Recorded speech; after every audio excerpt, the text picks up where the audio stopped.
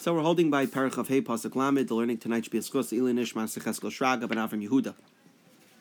So we're in the middle of Avigail's plea to David that he refrained from killing Naval and taking revenge on Naval.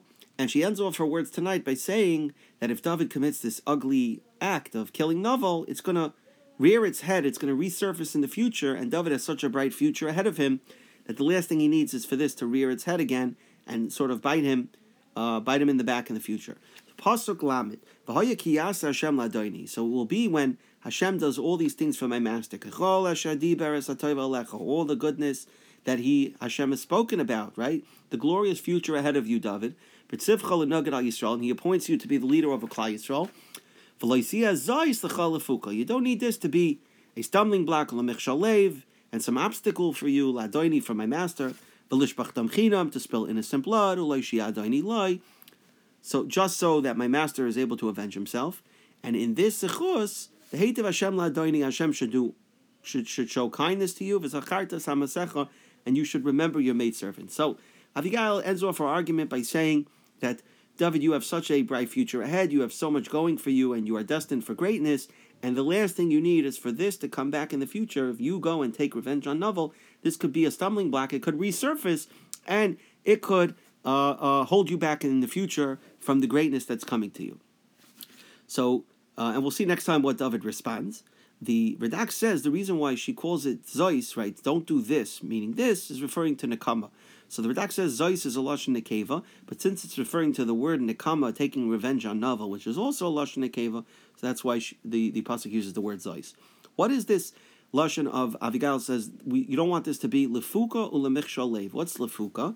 Rashi says Lefuka is from a similar word that we find in Sefer Nachum, Pik Birkayim, which means that the knees are buckling. Similarly here, it's Lefuka, something that's going to cause the knees to fall over and stumble. The Malbim learns that the word Fuka is actually from a lashon of mapik, which means to extract or take out, like mefarek, right? The malach of mefarek, similar. So the Malbim says that if David kills Naval, then it's going to show his actions are going to show an extraction of what's going on in his panemius, what his inside is. Basically, that David's a murderer, and that's why he went and killed Naval. So his inside character is extracting and coming out and showing itself by his killing of Naval. The Gemara Megillah, which we will quote several times, it's a Gemara that starts on Daf Yadalit and ends on Daf Tezvav, learns that the word Puka is actually a reference to Gehenim. Why does she use a double lashon of Lefuka Lemichshal Lev? So the Radak says that Fuka and Michshal Lev mean the same thing, of stumbling block. She just uses a double lashon to emphasize her point. However, the Abarbanel learns that Michshal Lev actually means a source of regret. So Abigail is saying you don't want this to be A, a stumbling block, and B, a source of regret for you in the future. So Abigail is telling David that if David goes ahead and kills Naval, and the people are disgusted by it, then that whole glorious future that Abigail outlined for David is going to be compromised and potentially may not happen. Also, David's going to lose any moral ground that he may have in the future if he wants to put down someone else who's trying to murder, right? If he's trying to put down a murderer, so the murderer himself will say to David, you know better than me, you don't have the moral ground to stop me, you yourself caused innocent blood to be spilled. Sudas learns the Psukim a little differently. He says that Abigail was referring to the fact that, you're right, now David, that you're a fugitive and you're running away and you're not the Melech yet. So you're right, you're more concerned about the way Naval treated you than how the rest of Klal Yisrael looks at you. However, she says, once you become king, then you're not going to care, it's not going to bother you, the words of a low person like Naval, but rather, that if you hold back from killing Naval, then you'll be able to prevent the people from saying that you spilled innocent blood, or you took matters into your own hands, which, when you are king, that is something you're going to be concerned with. So don't think about how it bothers you now, but think about how it's going to bother you when eventually you are the Melech, and you do care about other people's opinion.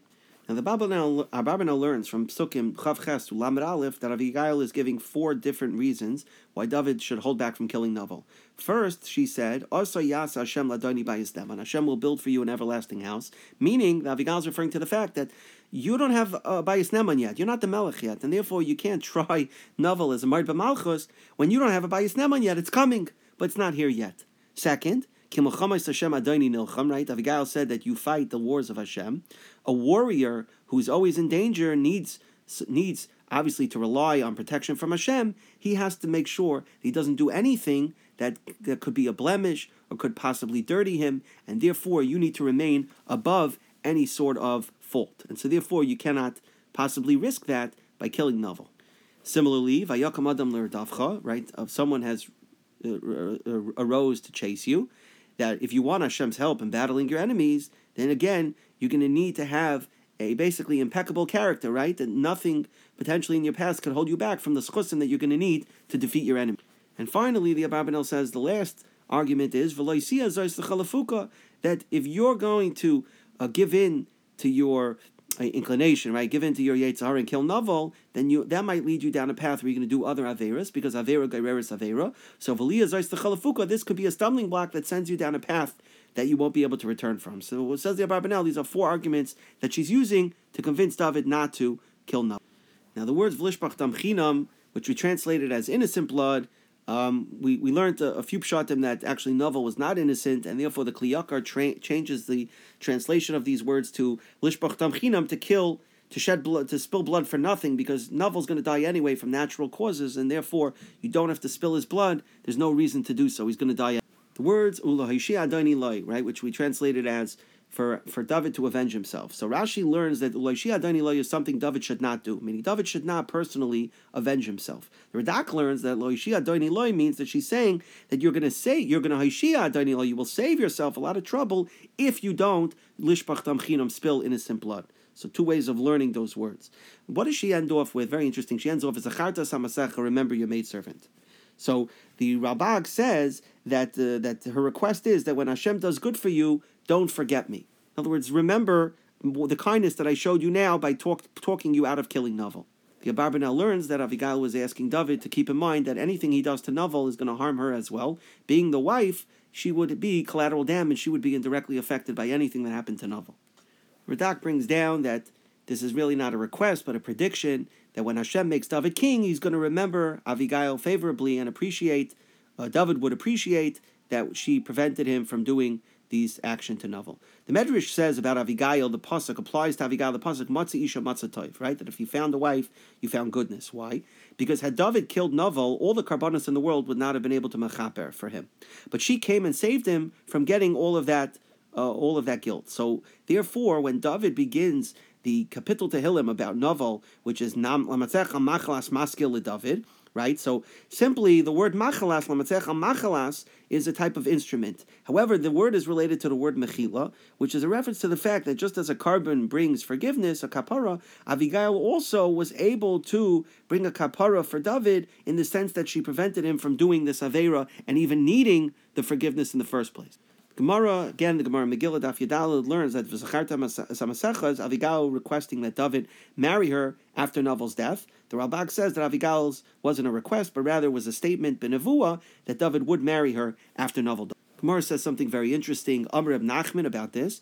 Hainu Damri Inchi, this is what people say, it's a woman, Bahadei Shusa Pilcha, that while she's having a conversation, she's spinning. In other words, she's busy with 2 things at once. She's married to one man, and she's already planning her next wedding to the. So from this Gemara, it seems that it was not a good thing for Avigail to do. So obviously, she was a tzaddikus. Why would she do it? So the Musar Nevi'im brings down from the Sefer Ein Eliyahu that Avigail's behavior was actually correct, and based on a Gemara in Saita. Gemara in Saita says that when a man is seized by passion for a woman, right? He has a tremendous taiva for a woman who's also to him.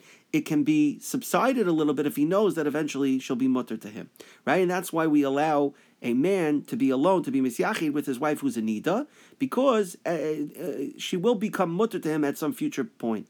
So there, in this case also, Avigail saw that David had a tremendous attraction, a tremendous taiva for her, so therefore she told him that soon he would be allowed to marry her, and in this way, hoping to subside that taiva that he may have felt towards her.